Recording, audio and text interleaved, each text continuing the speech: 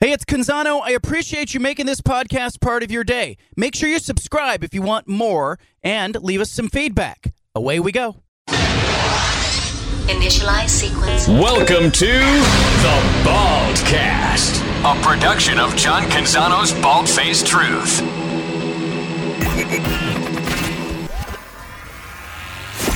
BFFT. From the Pac West Center in downtown Portland, presented by High Caliber Millwrights, here's John Canzano with The Bald-Faced Truth. Utah always seems to be peaking at the right time. Kyle Whittingham, a frequent guest on this show, is at the center of that. Coach, thanks for joining us. Want to know, we're all interested as human beings in trying to be at our best when we need to be at our best. How is it the art and science of getting a football team to play its best football late in the year when it counts? It seems like you have that figured out. Well, first of all, I think there's some things that have to align.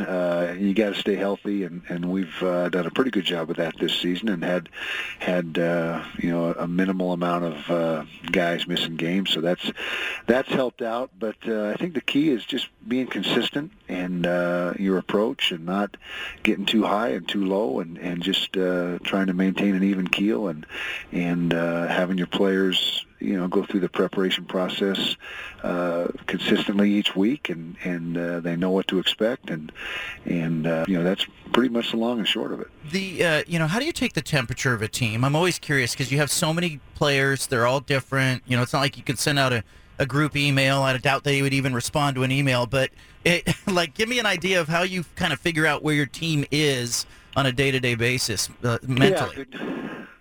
Yeah, good question. I would say, first of all, we have a leadership council that I meet with throughout the season, and again, to get the pulse of the team, as you mentioned, and trying to uncover any issues that may be going on that I'm not aware of. And then same thing with our captains. I do the leadership council once every 3 or 4 weeks, and the captains, we have a weekly meeting, and again, just pick their brain and anything that's on their mind or concerns that they may have, and for me anyway, that's a good way to stay tuned in to what's going on internally and any problems that may be needing addressed. Oregon obviously has a question about who they will play at quarterback. You've been there at different points in your career. How do you prepare for a team when you're not sure what they're going to be and what they're going to look like on offense?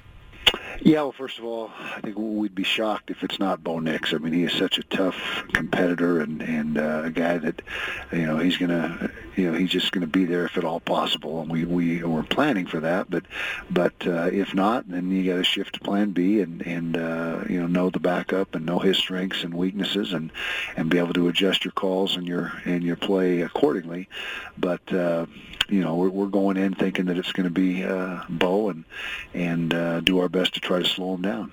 The information that coaches give out or don't give out, it's become really interesting to watch college football where more and more programs, I think, are playing it close to the vest.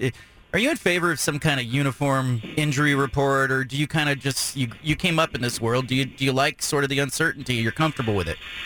Well, first of all, we're one of those schools that have played it close to the vest ever since I've been the head coach, and my philosophy has always been, if you don't have to tip your hand or divulge anything, why would you?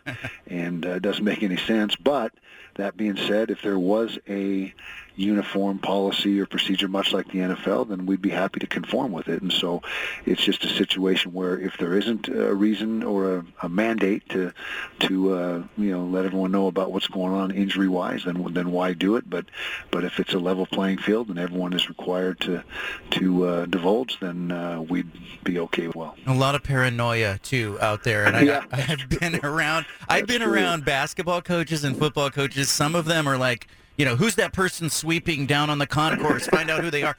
Where do you think that stems from? Competitive nature, probably. Everyone's worried that someone's getting a little bit of a leg up on you by some sort of intel or whatever the case may be. But yeah, that what you say is exactly right, and that a lot of coaches have that phobia, I guess you could say, and a little bit of overprotectiveness, maybe. I'm looking at the action on the sideline. People are holding up shields and signs, and there's multiple personnel that, I think we could tell from the press box that some of these people are not involved in the system, but it's funny. Hey, these books always come out, like the 7 Habits of Highly Successful People. Does Kyle Whittingham have a habit that you do every day that pops into mind when I ask that? Well, without a doubt. But first of all, that book was written by Stephen R. Covey, who's Britt Covey's grandfather, who was on our team for several years. And so that's, we know about that book very well. In fact, I grew up in the same neighborhood as Britt's grandfather. So he was a great man and obviously, a very smart guy. But anyways, me personally, I'm a creature of habit. Absolutely. I believe in routine and structure. And I think players thrive on that. I think they really like to have the consistency of a structured program and know what to expect each day and it just becomes a situation where they get into almost a zone during the season and if you throw that thing out of whack then it can upset the balance of what you got going on. So yeah, I have a routine and it's a daily routine on Monday and then a Tuesday and a Wednesday, so every day's not the same, but every Monday's the same, every Tuesday's the same, and so forth. Do you have are you a morning coffee guy, read the paper? What do you do?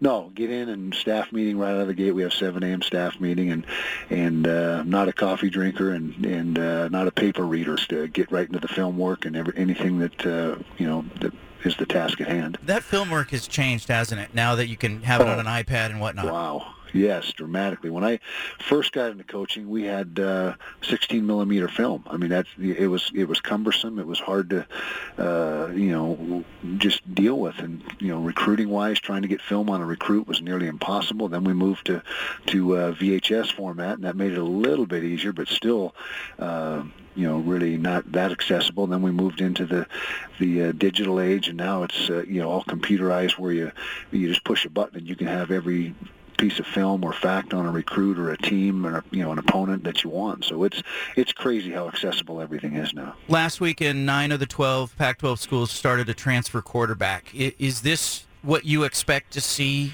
moving forward? Ideally, you want to develop a guy, but what do you think's happening here with quarterbacks? Yeah, that's probably the most affected position by the transfer portal, and that seems to be the quarterback room needing to be rebuilt pretty much on an annual basis with guys. If they don't see the daylight and as far as playing time, then most quarterbacks are going to try to get into a situation where they can get some playing time, and so I think that'll become an increasing trend. And you're right. I think nationally, it's our recruiting coordinator the other day told me that it's approaching 50% or right out around 50% of starting quarterbacks in the country are transfer portal guys. Again, on film, what do you see them doing now versus maybe early in the year? Well, I see him doing, an exceptional job offensively, leading the conference in offense as far as total yardage. It all goes through the quarterback. He's a tremendous athlete and a perfect fit for what they're doing. And I've been a Bo Nix fan since he was at Auburn. I don't know him personally. We didn't recruit him. We don't recruit much in that part of the country. But I watched him at Auburn and thought, I just had a game on and just, a couple of years back and thought this guy is really good and really competitive and my kind of guy. And then of course I wasn't real excited when I found out he was transferring to Oregon because I knew how capable he was. But they're doing a great job, and primarily they're a run first team, and that's what they're doing exceptionally well. 240 yards a game, and I still am old school and believe that if you can run the football on offense and defend the run on defense, you're always going to have a chance.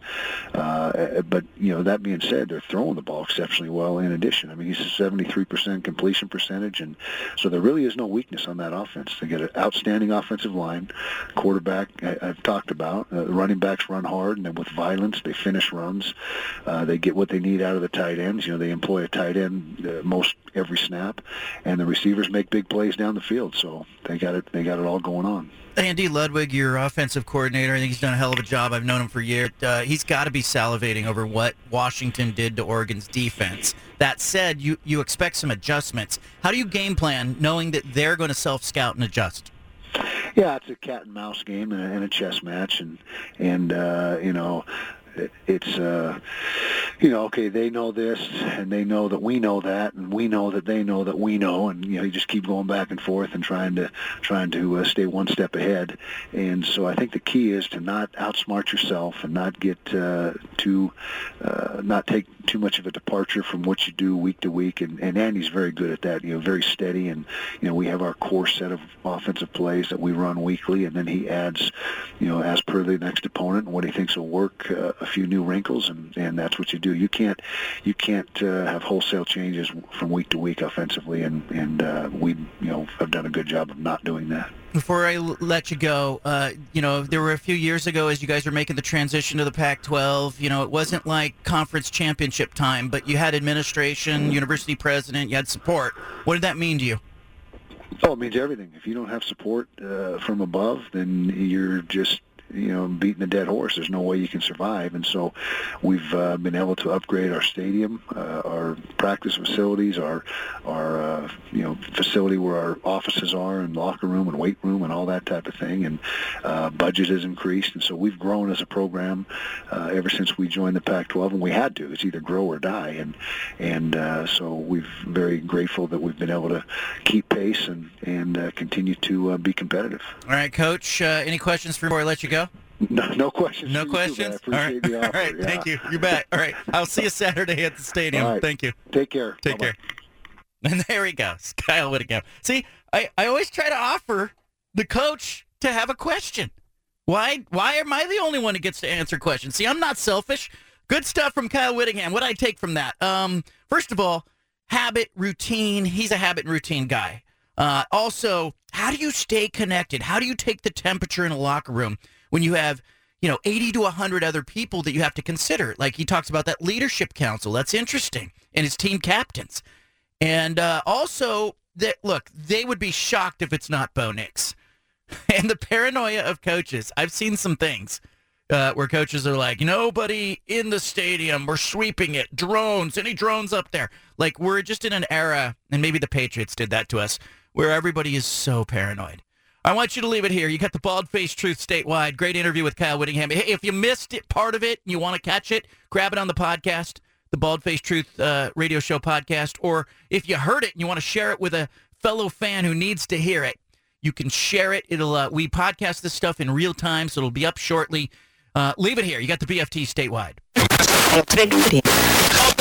We interrupt this broadcast with a special announcement from the Bald-Faced Hey, sorry Truth to interrupt the Headquarters. podcast, but if you want to listen to more of the Bald-Faced Truth Radio Show, including more of this segment that you're listening to, make sure you subscribe on SoundCloud and iTunes to the Bald-Faced Truth Radio Show. Thanks for listening.